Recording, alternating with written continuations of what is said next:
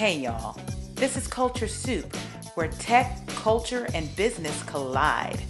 It's a podcast that spoons up everything hot from social media.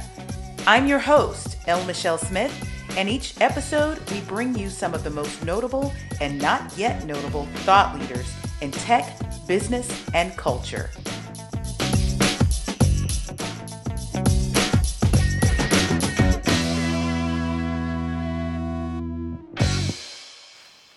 So I've been doing a lot of talking, speaking, writing, coaching on personal brands, your digital footprint. Gosh, getting your searchability on point on the internet. There's something that I've been talking about recently with university students that I've been guest lecturing to. And that is about the democratization of the internet. I asked them what that means. And even students ages 19, 20, 21, they know that that means access.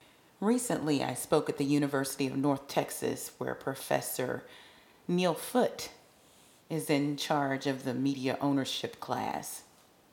And we talked about how it is now an option to not just be an entrepreneur or go work for a big company, but to do both. I encourage the class members to take advantage of this democratization of the internet, because thanks to services like PayPal, Stripe, and Square, you can have an alert going off on your phone that isn't just text or email. It can be money in the bank. And with skills like communicators, journalists, advertisers, they can have an early start at building businesses all their own, including building brands at this early age, so that they can own instead of being owned. Today I talked to John Graham. And yes, he works for a biotech company. Yes, he's an employee advocacy expert. But he's a little more than that. Besides being my friend, he is an employee brand philosopher and authenticity activator. Yeah, that's deep. And believe me, John and I go really, really deep in this special extended episode of the Culture Soup podcast.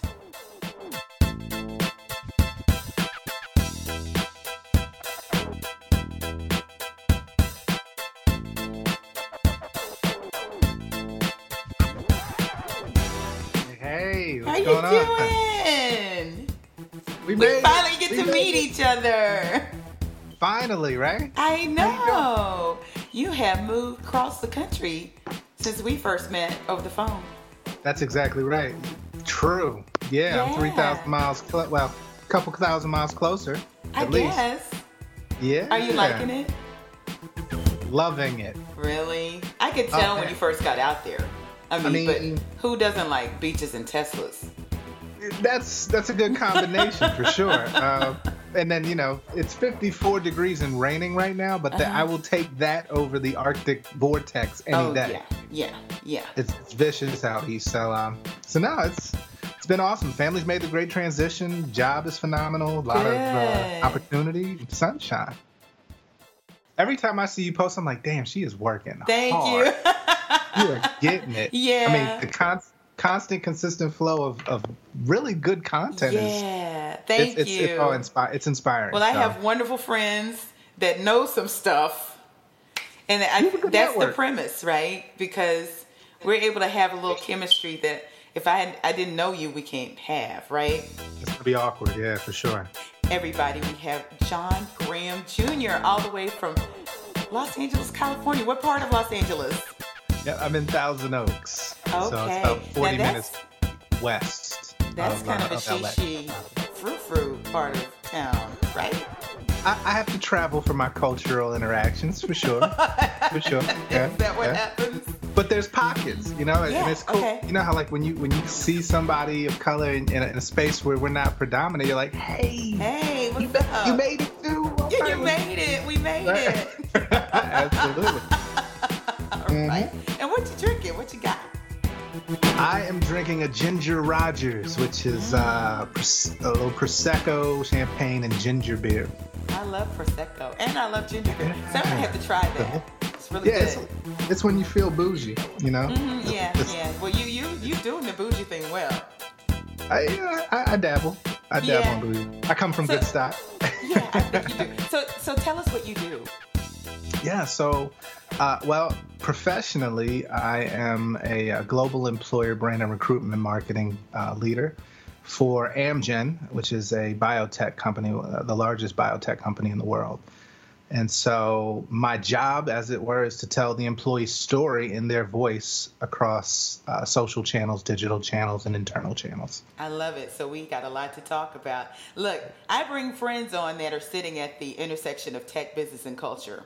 And you're absolutely there. Culture is always that thing that makes your squad a squad. So it's not always about skin color. And it may even be a microculture like the culture you have at your job, right?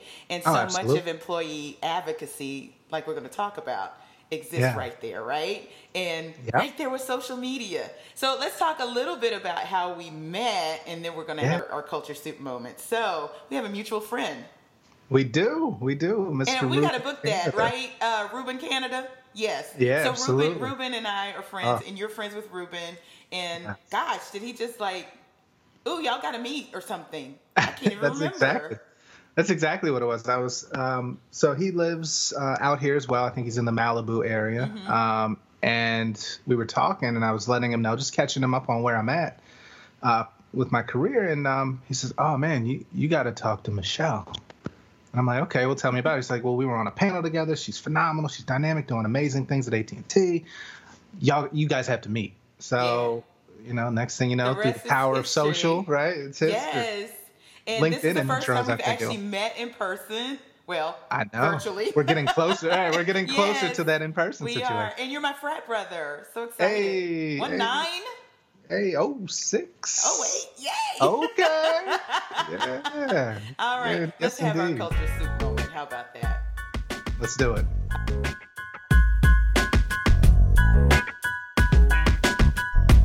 So I check out this threads all the time, and I see different things, of course, that people are talking about. And you can't miss the employees that are online shouting out their company, whether it's company news, whether it's, oh, gee, look at where I spoke on behalf of my company, maybe it's some award. There are platforms out there that actually enable this. So it's not just random employees out there doing this. Isn't that right? Absolutely. Yeah, there's a ton and a lot more popping up. Mm-hmm. But yeah, there's some major players in the space. I mean, I'm biased towards a few, but I would suggest that the one that I've seen do it the best in the business context is LinkedIn's Elevate. Okay. Now tell me about that one, because I haven't seen it. I've heard of it. So let me disclaim and say I'm not getting paid by LinkedIn to promote this. Yeah, but, unless they want to chime in later and get that corrected. I'm always happy to receive a check. Yes. Hashtag ad. For sure. So when I first started evaluating employee advocacy platforms, it was really out of a need to put it all together in a platform, because I think most people will start with, okay, we'll come up with some topics, and put them on a spreadsheet and then send them out to our employee base, and they can, either copy paste or put their own take on it. But I'm like, you can't measure that. Mm-hmm. So, or you can, but it's painstaking, right? Because you have to do it all manually. So I looked at the landscape of several tools. A couple that came up were Social Chorus, Dynamic Signal, social companies or something to that effect. But there was about 4 or 5 of them, and LinkedIn Elevate was in the consideration set. And the aha moment for me was, our recruiters are already heavy on LinkedIn. Yes. They've invested time in developing their networks and their brands on that channel, and We have LinkedIn Recruiter as a platform from LinkedIn. Mm-hmm. We're doing, we have our corporate pages, all of our social marketing, Mm-hmm. our sponsored ads. So it just made sense to keep it within the ecosystem. And so launched with the Elevate program at my former company, Merck, in 2017. Mm-hmm. And doing so was an amazing experience in learning how and what motivates employees to share content. Mm-hmm. And so based on the program that we built, the results that we were getting, LinkedIn invited me to their headquarters in New York to speak Mm-hmm. as a what they call an evangelist. Yes. And so, that experience showed, you're speaking to an audience of leaders in HR or marketing and so forth who are evaluating Mm-hmm. the platform or maybe on the fence of going over to that platform. But what I was able to provide in terms of value was just how we did it, what works, and some perspective on the real tangible business results. Mm-hmm. And in this case, I mean, it's as an employer brand philosopher, I mean, this is a gold mine, Yeah. right? And and I think the natural inclination is to just use that kind of platform to pump out company content through your employees' profiles. To which I suggest don't do that. Okay, well, you know what? We want to talk about that because we'll get into that. When we get to the crux of who's benefiting from this, of course, more than anything, the companies are. But how do you make that a win-win for your employees? I talk a lot about having mentees that are just pedal to the floor with company news all the time. And I've cornered a few of them and said, come here. What else is going on in your life? Have you shared that recently? And are all of your followers fellow employees? Because you're cranking that globe out like rampant. Right. And I love the globe too. That's not the point. But when do we see more of what you bring to the table and your thinking? And it's a real aha moment for them because I'm one of those folks. I'm an entrepreneur, of course. I have my own brands and I have my company's brand. And there was at some point that I realized that I was cranking out far more about my employer than I was even my thinking. And that when I even tweeted my thinking, people inadvertently linked it back to the brand. So I had a real epiphany and come to Jesus moment in my very own life. And now I'm trying to pour into folks. It's great as a marketer because those are dollars that you aren't spending. And if you could take that and put a value to it, I'm almost certain that you'd come up with a pretty hefty amount. So it's a very smart thing for companies to do. Yeah. I completely agree. And just touching on that point, so when you were pumping out the corporate content on your personal page, what kind of responses were you getting, if any at all? Well, here's the thing. I hadn't really thought about it in that way until it hit me that I was getting tons of, oh, great, from all of my fellow employees. And anybody else in my community was pretty silent. Crickets. Now, Crickets. Some of them were very happy to see me glowing, right? Because whenever, I was speaking on behalf of my company, it was good for me, right? So there are those who were like, yay. But after a while, it was kind of like they faded. And I was like, what's going on with my community? I love my coworkers, but, and then I saw the reverse was true. When I started putting content out there that didn't have much to do with my employer, my fellow employees clammed up. And the rest of them were like, go Michelle. And I was like, okay, there's got to be balance here. Absolutely. Yeah, and I think that's what employee advocacy as a holistic approach from a programmatic standpoint, that's what you try to provide is that balance. I'm not a huge advocate of pumping the company content through an employee advocacy platform because, to your point, it's very low relevance for your employees' networks beyond the company, which then anchors your engagement metrics, anchors authenticity. and you don't get the intended benefit. So what your company will start to look at is, okay, well, we're not really getting conversions out of this. We're just going to tank the program. Mm-hmm. Well, no, the program's fine. You just have to tweak and work backwards from the audiences. Right. So if you look at, so what we ended up doing was looking at, what are the functions around the organization, and then let's look at some of the interests, the trending topics, the thought leaders, the high value content mm-hmm. publications, and pump all of that content through and let employees share that with their networks, because at the end of the day, our job is to provide value add content right. to our employees to share with their networks. Right. And the results speak for themselves. I mean, what you end up seeing is not just, okay, we're getting more hits to our company page. We're also getting the downstream effects of now people going to look at jobs, mm-hmm. people applying for mm-hmm. jobs, people then getting hired. So now you can look at from end to end. The moment somebody in one of our employees' networks clicks on an article that they've shared through that platform, we can track that all the way to the point of hire. Wow. Which is phenomenal, right? So yeah, and that proves the ROI from the business side, so you keep, senior leadership happy. Let's talk about balance, because if you're a big company and you can afford a platform like Elevate or Social Course or Dynamic, I forgot what it's called. Dynamic Signal. You're already outspending that employee. Okay? And this is the way I like for, as an employee advocate myself. Mm-hmm. I like for them to think about all the dollars that this big company has versus the dollars that you don't have.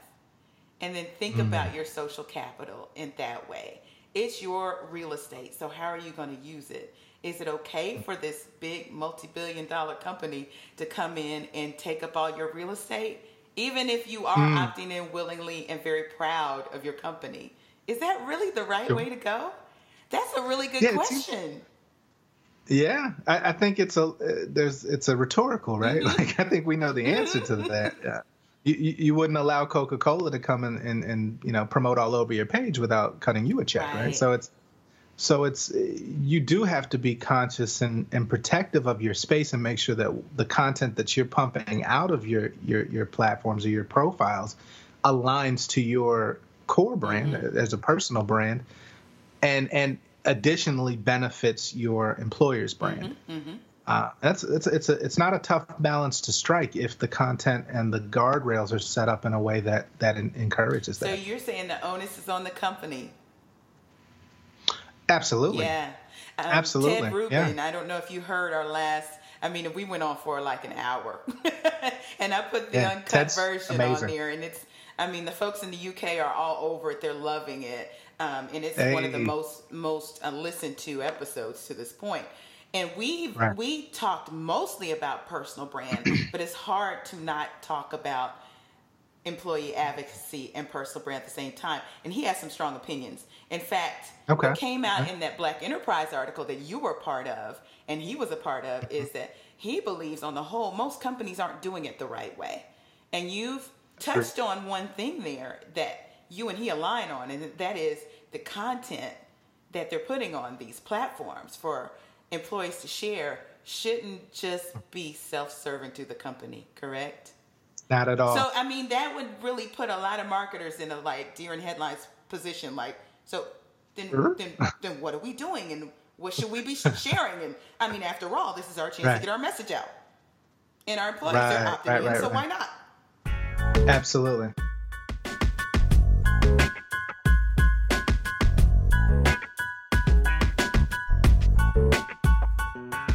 Yeah, it's interesting. I do a talk on personal brand, which encompasses employer brand as well.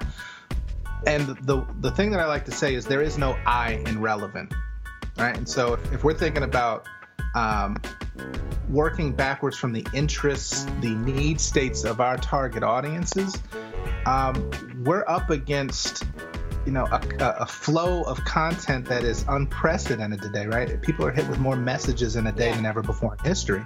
So how do you keep from being noise in the news feed and then or differentiating and standing out? And so I think as consumers, we've been trained, and we've told consumer marketers that we don't want to be sold to, right? And your brand, people don't care about your brand. They care about their self-interest. Right. Now, if you can align your brand's value proposition to the self-interest in a way that's subtle, in a way that's authentic and that's real for them, key. then you have a shot, right, at getting consideration, engagement, conversion, whatever. So no, I'm 100% of the mindset that if it's not relevant, then it shouldn't be shared. Because like at the end of the day, you're wasting an opportunity. Really. So this is like a come to Jesus moment in the marketing office, right? Communications or wherever, where you really have to look at this content and say, is this relevant to our employees? And the only way you're going to find that out is to what? Ask them. To ask them. Listen, you got to pulse, survey, listen. See what they're sharing and their communities are sharing with them that gets high engagement. Right. That may shift a strategy. Like, this scares people. This scares 180. People. It's non-traditional, right? It's not easy. It's not rote. It's not taught in schools, right? This is somebody who has to be in tune with the culture. Yeah. 100%. Whatever the culture is that you're trying to connect with, you have to be in tune with it. And it's, I look across many different functions in my organization, and it's not going to be the same piece of content that goes across all functions. So you really have to be clear and purposeful in where you're sourcing the content for your employees to share. Well, and that's the conversation, right? Yeah. Where do you go to get content on a regular basis? What stops you from scrolling and get you to click? You just touched on something that's very key, and this is why this show is even named what it's called. You said you have to be in tune with the culture. Now, if I'm a corporate type, which I am, right? And I'm hearing this, I'm thinking, what is our corporate culture? I think sometimes, and let me know what you think, we're missing the fact that our corporate culture doesn't exist in a bubble. That the people who make up that culture are part of the cultures that exist outside of the company. And again, we're not talking about skin color. We're talking about the things that interest people, and people gather their community around the content, right? So 100% agree. Ooh. Yeah. That's deep. It is. And that's the sort of, to your point, the come to Jesus moment for companies to figure out, who are we? Yeah. Right. And I say that in my talk. That is one of the hardest questions in life to answer from an individual perspective. If I were to ask you, who are you? Right. And I separate the external definers of who are you, right? Not your job title, not your alumni status, not your parental marriage status, any of that. What value do you offer the world? Who are you inherently at your core that you express to the world? When you can figure that question out, whether it's personal brand, corporate brand, employer brand, then you have a shot, right? Because now you know what your message is. Now you know how you speak, your tone of voice, where you go for publication, all of that. It all comes in. This guy, because I preach this all the time to my mentees, to those folks who are in, mid-manager, even 3rd, 5th year entrepreneur. If you can nail that value proposition, and I don't think there's a difference between your personal brand and the brand you bring into your company. It shouldn't be. When it comes to authenticity, it should be one straight line. Right. And it's not your job title. Yep. Okay, so let's stop real quick. Yeah, it's not your job title. All right. Ooh, some people were just like, whoa, what did she just say? And woo. I mean, that's it. That's kind of radical to some people.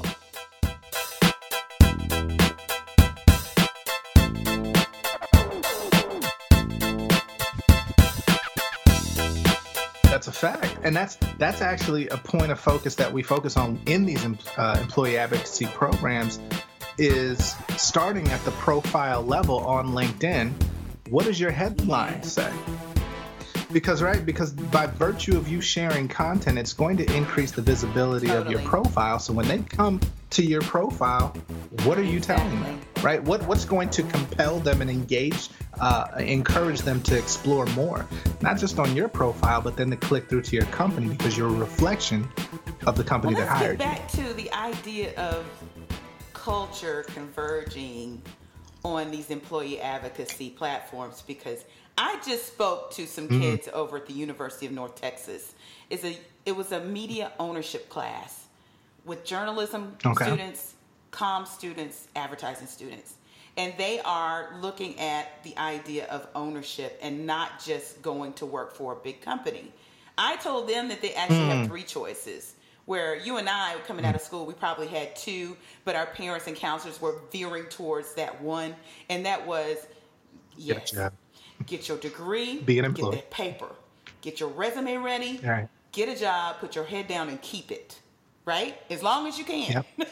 We're Gen Xers, right? That's what we were taught. Yeah. These millennials came and shook it up. And they're like, stay.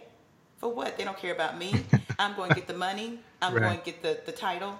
And at most, I'm staying for 3 years, because that's the fastest I can make it up the chain when these companies are going so slow. And the Centennials are coming right behind them the same way. But Gen Z is going to change the game. The third choice I talked to them about is one that I'm sure a lot of, traditional companies are like, well, why would you say that's an option? You can do both. And it has a lot to do with the democratization of the internet. And so let's stop right there with the idea of the internet and social media as a democracy. I know, right? So if we're going to mix the culture of a corporation, which can't have a culture without the people, and the people are the carriers of that culture, but they don't exist in a bubble. They're a part of all these other cultures out there too. And you're saying you have to be in tune with the culture. Don't we have to democratize? Am I going to say that? Do we need to democratize employee advocacy? Whoa. Okay. Yeah, I'm glad I own this platform because somebody shut me down. This blasphemy you speak, I love it. You do, and that's the push and the pull that companies are experiencing right now. Is they're realizing, and I've seen it in a couple of industries where they're realizing for the first time in however long their history is as a company that they can no longer rely on their good name to attract talent, right? And that's because people have become entities unto themselves through the democratization of the internet, information, social access, all of that. And so I'd say to the next generation, right, Gen Z coming up behind millennials, there's a fourth option, and that's opting out completely. I don't need to take on the debt instruments of a mortgage and go live in the suburbs to work at this company that's based in 30, 40 miles outside of the metro area. I don't even have to go into this 4-year institution and go into debt. Exactly. When I have this I learned to code watching pocket, YouTube videos. And I can make money with my PayPal, my Square, my Stripe. Absolutely. So you're getting entrepreneurs at an earlier and earlier age. LinkedIn lowered the account age limit to 13. They did. Because you're getting people. Oh, I can't wait to get Joni kids on. I'm saying there's viable business leaders at 13, 14, 15 years old who have created something of value and are shaping it themselves without ever. Or they're not even in high school. Well, they're just hitting high school now. Jalen Bledsoe was one of those people. He was my second or third episode. 20-year-old multimillionaire. 20. He made his first million at 15. Why shouldn't he be on LinkedIn? Right. What company is going to be attractive enough to bring him in as an employee? Well, and here's the thing. Yeah. Not unless he's running something. He's coming in there to run it. Right? Like so to that point, this is the personal brand development that's happening before they even touch, right, the academic institutions or corporate institutions. And you as a traditional model or industrial model evolved company have to compete with that now. So it's either you figure out how to make influencers from within your own organization, or you continue to pay influencers from outside it and run the risk of lack of authenticity. The influencers are becoming influencers anyway, right? So That's true. let's put these companies at ease for a second. I think we need to, right? We need to All say, right. okay, All look, right. you're doing the right thing. You're doing the right thing by doing these employee advocacy programs. Yay. Okay. Not only are you saving Yeah. money, you are impacting the bottom line, and you are putting a face to your company, right? Because it's peer to peer. Sure. You know, people like to get information and advice from people that look like them, right? So it's true Right. that, you know, somebody who's my girlfriend or friend will take information from me much sooner than they would my employer, right? Okay. So, Absolutely. yay, you're doing the right thing. Put them at ease about this whole personal brand thing, because a lot of these traditionalists are like, Yeah. well, why would they be doing that? Are they looking for a job? And should they be? Right. Well, okay, there's some stats that kind of say that we should, even if even if we aren't.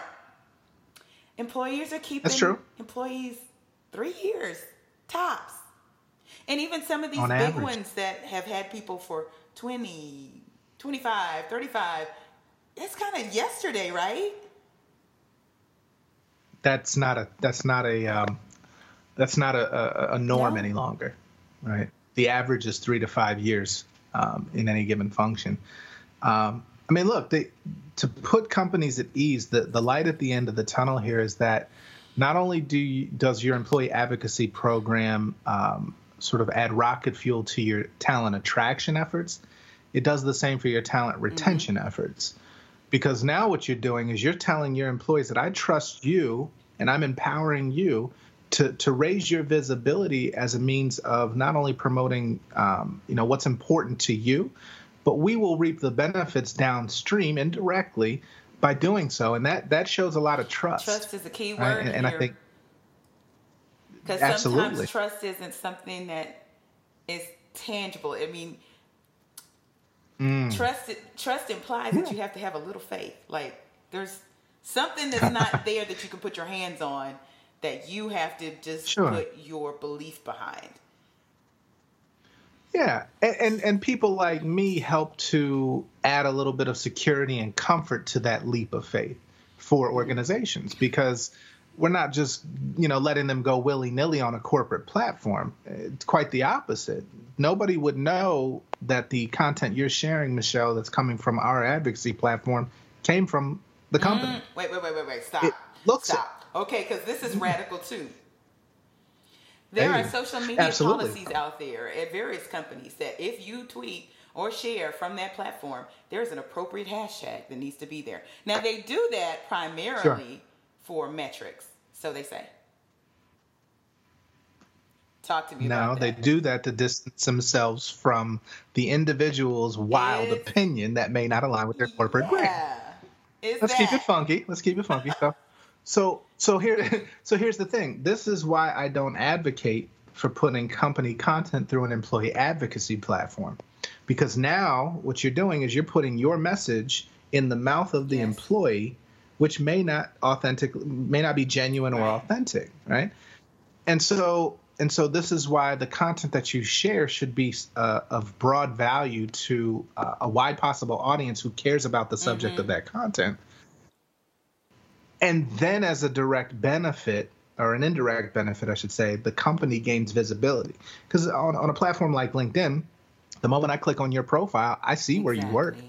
There's a link directly to the company. I can check out the company, and that actually happens organically, which is what you want. Well, let's right? You don't want it to be forced. So there's a school of thought that even, IRL, we're talking about not even the social realm, where if you just do a byline article and you're giving thought leadership that is unbranded, that your company will get the glow from that.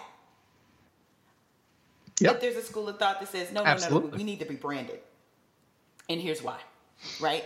Because that's just not out there enough. So even in speaking ops, if an employee gets on the platform as an employee of XYZ company, and they're talking about concepts and trends and issues, and they never give a company message, but they still give the company shine, correct? 100%. 100% agreed. You can, as long as you are employed by a company, you are not separate from that Right. company. Your views and your opinions are your own, but you are an employee. When you go to So sleep on Sunday night, when you wake up on wouldn't Monday it make morning, you're still an sense employee. to source out those individuals in your company that have that kind of platform, that are doing it responsibly? Sure. And Absolutely. There's data behind that. In fact, when I worked with LinkedIn to bring the program home and get the buy-in, they went and did a deep dive analysis on the LinkedIn platform and looked at the entire company employee population that was on LinkedIn. And what they were able to tell us is that, okay, here's your company page, right? And you have X amount of followers on your company page. Well, here, like way off the chart, is the first degree connections of every employee at the company, which was like 10 times the amount of your corporate page. So, okay, so if we're thinking, okay, I'll just use Amgen as an example, 400,000 connections on the followers on the corporate page, but your employee base has 4.2 million reach via first degree connections. It's a no-brainer. It's not rocket science. Not at all. So you go to where the broadest possible reach is by leveraging the authentic voices of your employees. And like you said earlier, employees are super credible with their first degree connections just by virtue of the connections. And so I always like to say, how many people click on pop-up ads when they surf the internet? And I'll ask the room that, and 0 hands go up. And I'm like, okay, unless you click that little X to try and get out of the pop-up ad, and then you end the ad anyway. But I said, okay, well, how many people look at user reviews before they purchase something off Amazon? Everybody. All hands go up. Right. It's no different here, right? So we're leveraging the credibility and the authentic connection they already have, and giving them more content that they don't have to source. Right.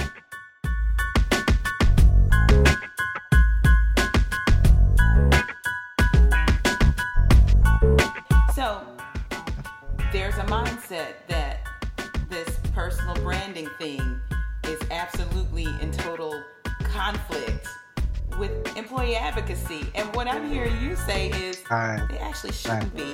And they aren't. It's symbiotic. 100%. I mean, you can't separate the two. The question is, how do you shape that? What is your message and who is your audience? And if we think about the personal brand and the corporate brand, they do have different audiences. And I don't disagree. And so there's a fear a lot of times of, well, if we invest in raising the visibility and the efficacy of a personal brand of our employees, won't that just make them more poachable by our competition? And I suggest no, because they're already being courted by recruiters on a daily basis. You should be poaching them yourself. Absolutely. Right. Let's think of better ways to retain, and that's the point, right? If they're going to leave your company, it's not because they were given a platform. There's other issues at hand, right? Nobody leaves companies, they leave managers. So let's look at the internal mechanisms of retention and add advocacy and give people a voice. And I think you have a really strong case to keep people retained, but also keep them happy and engaged. Totally.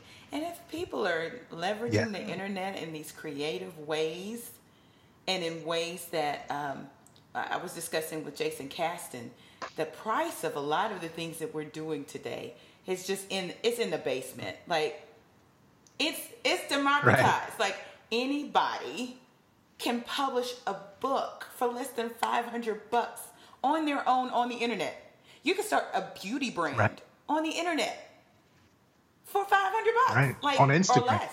Yeah. So sometimes a lot of these things cost a lot less if you let the employee do them than to, let's start a branded podcast. And if we start this branded podcast, let's go get studio time. We're going to get the best talent. And then you've racked up all this stuff what if you went through your employee base and found out who had them? Right. You don't want to shortcut it, right? And I think we're still looking for shortcuts in the corporate sense of, we have budget, let's buy it. Well, no, it costs you a lot less to build it organically with all of the resources you have. I mean, if you look at the cost of losing an employee versus retaining one, the cost isn't just in the expense of having to now attract new talent. The cost comes in the knowledge, the subject matter expertise, the cultural impact that employee may have had, and that's irreplaceable, right? So the key here is, how do we leverage that expertise in a way that shows their the command of their space or their function as a thought leader, and gives them a tool to amplify that voice. So a lot of these traditional companies think that thought leadership can only come from the C-suite. Right. Well, that's in direct opposition to the stat of 85% of C-suite across all industries have zero social presence. Okay, y'all, he said it. I didn't say it. So how is that? I didn't say 85% of the C-suite has zero there's a ton of reasons social for that. presence. There's a ton of reasons for that. We can 100% agree. Enumerate them. Yeah. Some of them just not a part of the digital age. And they're wanting to be, and so they have a presence on LinkedIn, but they're not engaging because that's safe. Then there's that other reason, it's safe not to be engaged on, okay? Then some of them are coming to the game too late. So they spent all of their 20, 25 years, 30 years going into the C-suite. They make it there, and suddenly they're like, I want to engage. Engage with me. I am the CXO of whatever. And then they're wondering, like, why aren't they showing up? Right. Yeah, there's several competing factors, and it does come a lot from risk aversion. And I get it. I mean, you're the head of a multi-billion-dollar multinational organization. One wrong sentence can topple a stock market. From a second line, it's not. Right. The reality is, how many CEOs have done that in social? Very few. It's very few. Unless you just come out with something so wild, like, okay. Wait, you're Tesla guy. Yeah. He's done it a couple times. Yeah. Or the president. Yeah, well, the president. There you go. He's done it. Stock market just... Yeah. So I guess the reality is, well, then you also have the CEOs that recognize the need to be in social because they see the power of it, the ability to connect with an audience that can help bolster the brand, but they haven't found their voice yet. They haven't developed their voice in social. So much of the success of those that are doing it right have a heart for people offline. Did I go there? That's strong. Message. I mean, it's the truth.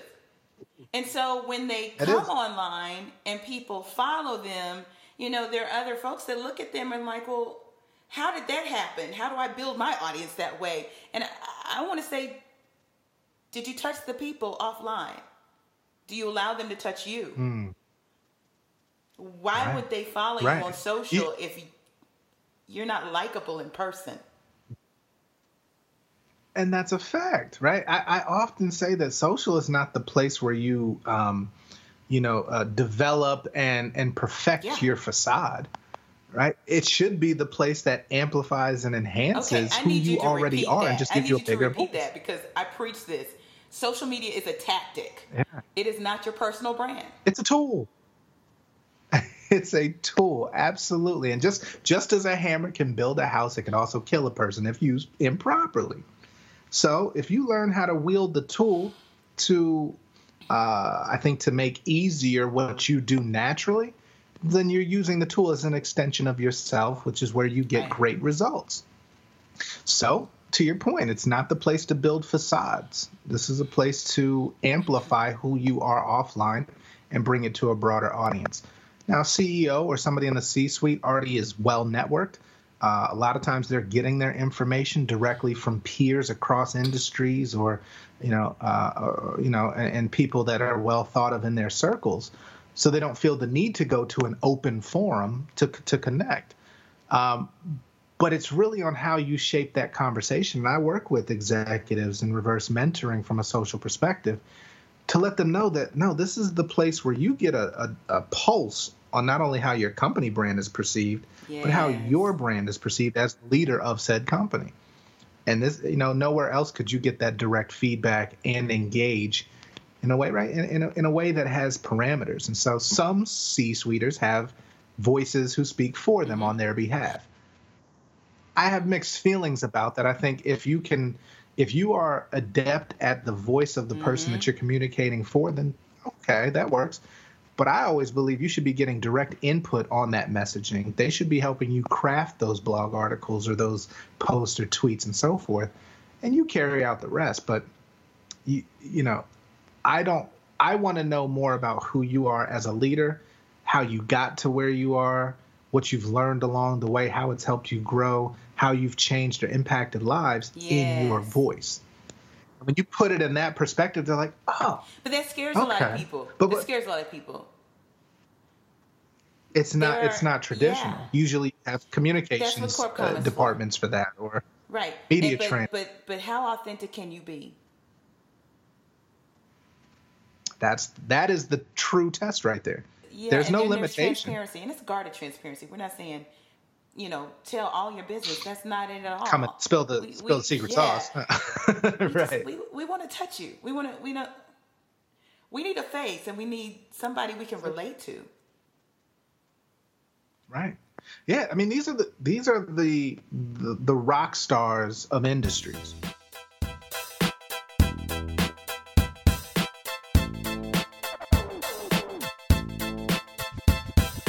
These are the people that, are viewed in such high regard, and there's a level of untouchability, even as an employee in the company under these CEOs or the C-suiters.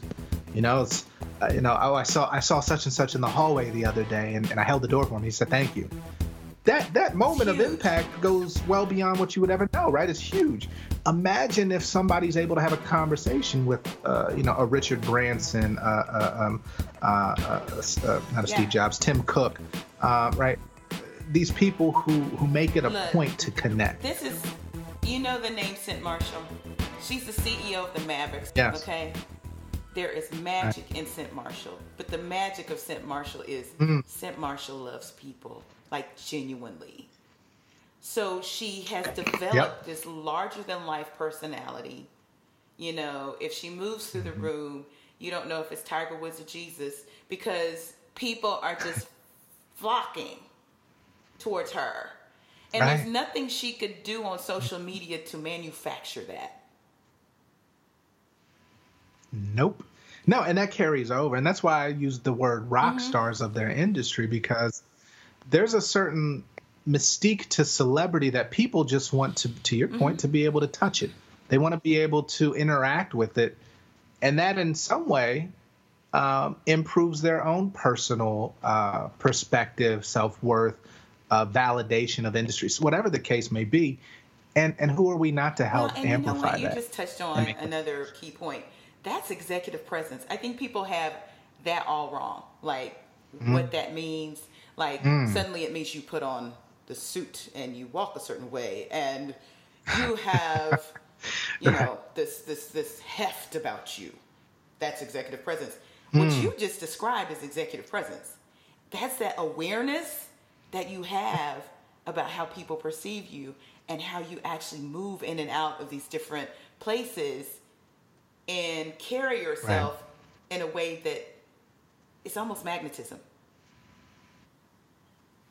It's 100% magnet. I don't think you get to that level of leadership without having that piece. Now, it's where do you choose to flex and express it that becomes the conversation. So, you may be doing that great with suppliers, with Wall Street, with whatever, but how are you doing that with the custodial services at your company? How are you doing that with your mid-level management or your early career new hires? Isn't that the thing? Interns. I don't think that mid-level managers think that they're even allowed to have executive presence.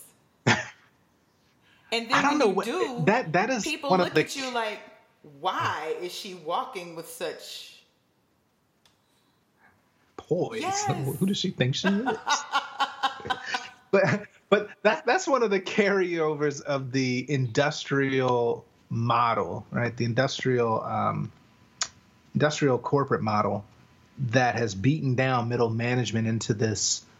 All right, I can't be of the people because I'm trying to get to leadership right at a higher level, but I can't be too ambitious because then leadership will feel afraid or right that I'm coming for their position. So you're in a very tough spot in middle management. But I think again with the wave of not only social and tech, but just the expectations from employees in millennial and Gen Z generations is flipping that on its head. Right. It's going to take a few years. I mean, and I've sat, I might get crucified for this, but I think there's going to be a point where you look at, I've often said, at what point does the culture really shift? Do you have to wait until a certain generation is aged out? Well, then no, because the generation prior learned everything they know from a management style from that generation. So It carries on. So that's why I say Gen Z is probably going to be the first generation where those mores and norms are not relevant. That's amazing. And so much is happening with Gen Z. Talk about it all the time. The word minority is out the door because 50% of those babies were babies of color in 2012. The whole paradigm, it didn't just shift, it's obliterated in that generation. So they're going to see things very differently than we do. And we're trying to force it on them. They're already in college, and some of them are beginning to come into the job market now. And they have the internet in this their year pocket. Was the first year. They've got money-making ability right here. So how do you, as a company, and I'm sure they're all grappling with it right now, how do you keep this employee happy for 3 to 5 years? Because that's the window you got. Leverage their voice. Amplify their voice. To your point, they've already got one. We as organizations or companies are trying their hardest to get into those conversations in a way that doesn't look like, the old guy at the bar or the old guy at the club, right? And that's a good point. So the old head at the club is the one thinking that they're attracting the centennials. When it's your middle managers that are kind of youngish and leveraging the internet in ways that they can relate to. Well as the other Gen Zers who are already in the workforce, because they've got firsthand experience of a company culture or millennial, early younger millennials on that side. Who are now into their third, fourth, fifth year in a company. They have a firsthand perspective of what corporate culture is like, but they also they still have a solid footing into their entrepreneurial endeavors, pop culture and now culture. So really, you need to figure out ways to get into the conversation by giving people who are already in it a platform. I'm hearing a few different tips. I'm just going to start crystallizing them. First of all, empower your employees with relevant content that they can use, right? First and foremost. Absolutely. Safe, compliant, regulatory approved, whatever the case may be, but arm them with it. The second one I heard you say was know the culture. And that's broader than just your corporate culture. Right? 100%. Absolutely. Yep. Know the audience, know the culture that you're trying to engage. I hear you saying empower your people who are empowered with the internet. Sounds revolutionary. I'm just sounds revolutionary when you put it out. Yeah, that's a fact. Yeah, that's a fact. Empower them, amplify, trust them. Trust. And then I also hear you say, trust. Go deep into your bench. And don't just rely on the C-suite because they may not even have the proper engagement to do what they need to do. So find the people who do.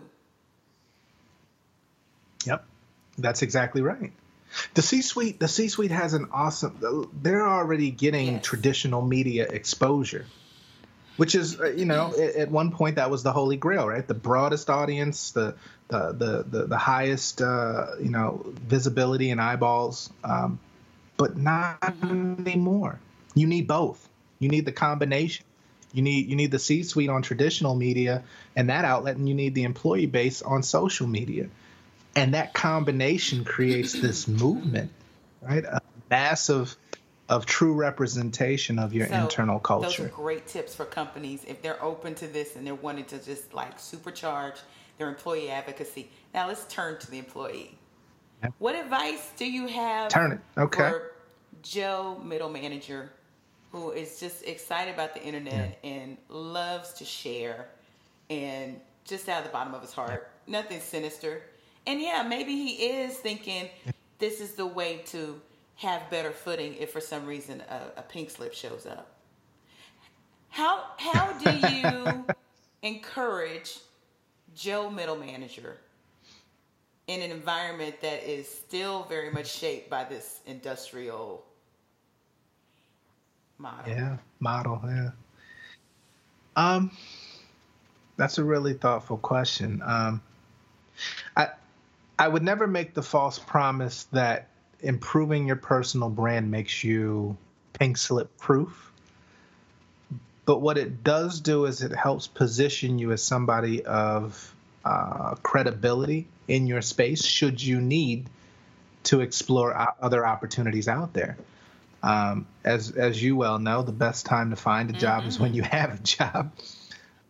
So you should never start working on your personal brand out of desperation, right? Because now you're looking at keywords and what will come up in keyword searches and Boolean searches for recruiters. And the time is when you are in the midst of everyday work at an organization and you can share a unique perspective on your approach, your inspiration or influencers on your leadership style, how you empower your employees as a manager, your thoughts on trends in your related field or function. This is the time to start doing that when you have the luxury of stability and security. Now, if you're in the market, then for you, it's not just positioning yourself to get the same job you've had. This is the perfect time to start positioning yourself for the job you've always wanted. And so it, I work with people in a consulting capacity to suggest, look at your profile from top to bottom. And if it's not compelling from that first visual to your headline, to your summary, to your job experience and all of that, you have some work to do, because that's the first thing that people see. So middle managers, I think, are in a really good spot to flex the expertise that they've garnered, but also positioning themselves for that next level up. Early on, that value proposition, like crystallizing that, because I think if Joe, middle manager, could learn a bit about polishing that external face, it might be a little bit more attractive to their employer. Because I think one of the fears that you said that a lot of these companies have is, how will they carry this message? Is it in our voice? Is it, all of this stuff? And I'm not saying that you need to turn into some talking head or something that you're not. Being very authentic. But if you understand your value proposition, you can kind of hone and shape who you are. I mean, for me, I help businesses and people thrive at the intersection of tech, culture, and business. My current employer fits very well in that. And that makes sense because here I am, right? But even if I go to somewhere else, if I'm being true to my value prop and it's rung true with them, I'm going to be squarely my purpose, right? Absolutely. And that's your value prop should be the reason why your company hired you. I mean, it's not a stretch, right? And I think where people, not everybody's a creative mind, right? Not everybody's a wordsmith. So it should be your desire to seek out somebody in marketing who does copywriting, work with them on the side, buy them lunch. Let's talk. I would love to for you to take a look at my profile and see how I can make my headline a bit more snappier, right?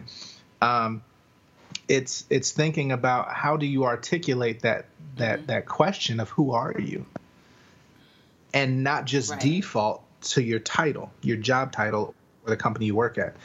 I encourage people to really dig deep, and it becomes this transformative experience. And you have to, because if you don't unlock who you are at your core, your inherent value and what you were designed to do, right? Because I'll walk somebody back to their childhood, and when they were 8 years old, and their father got a brand new stereo and took it out of the box and said, "Make it work, read the instructions," and that became the catalyst for you becoming a systems engineer, right? Most people don't go back and connect those dots to see how they got to where they are and why it just seems so kismet that they're doing exactly what they do. So unlocking that value proposition at core level, who are you? Be able to answer it without using external identifiers. And then that starts telling the world that you've put thought into how you represent yourself externally. But it's also compelling and may lead them to want to know more.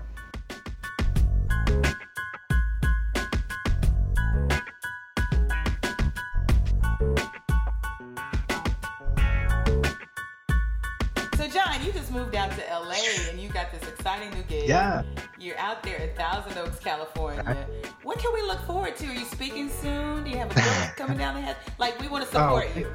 Tell us how to support you. Well, I am speaking at a few engagements this year.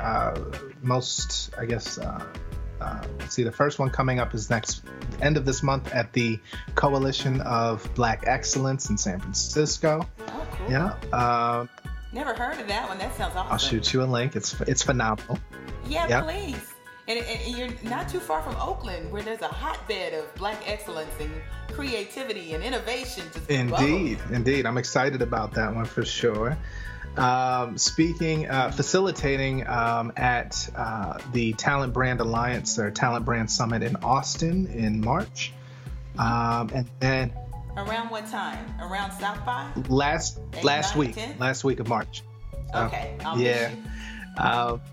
And then I'm speaking at eBrandCon or Employer Brand Conference in San Diego in May. So, busy schedule. I can't wait to hear you speak because I need to be in the room. Hey, I'll shoot you some I'm impressed because just the conversations we've had. The first conversation I had with you, I'm like, okay, I'm writing the story and I need you to be in it. Like, this week. I'm fortunate. We are a reflection of our network for sure, right? So I'm just happy to be in the room. Shout out to hey.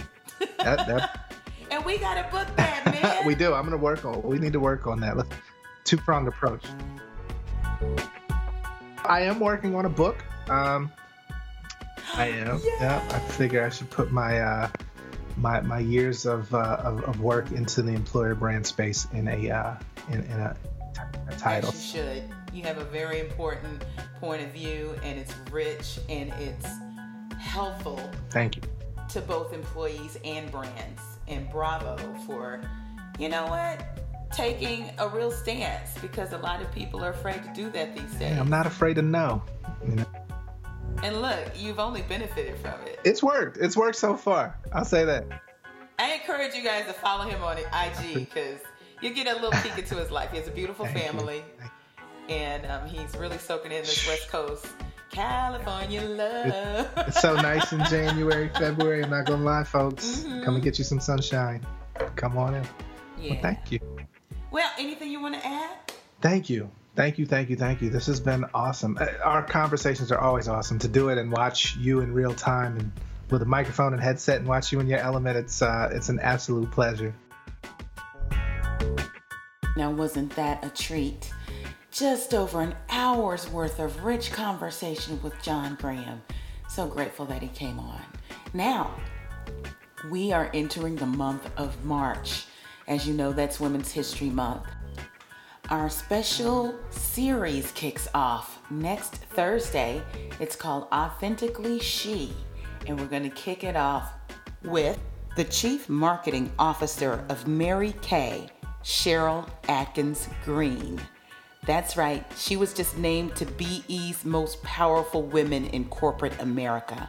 Follow us on Instagram and Twitter at The Culture Soup. Tell a friend to subscribe. Go to theculturesoup.com, and we'll see you online.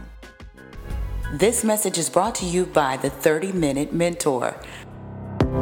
For the month of March, I'm celebrating Women's History Month.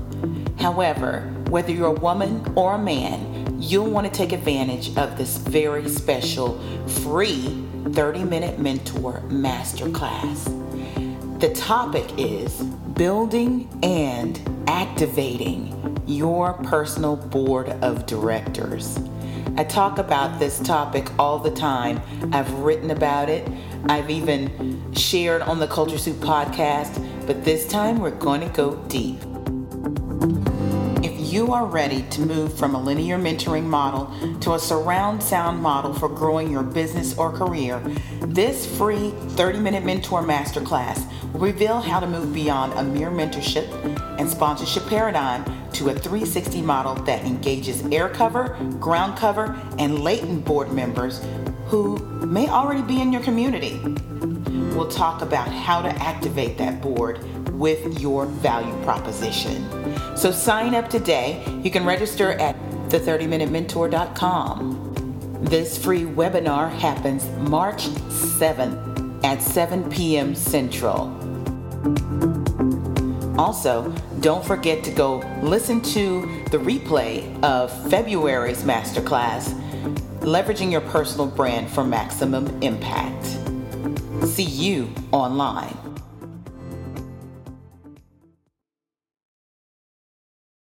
The Culture Soup podcast is a production of No Silos Communication.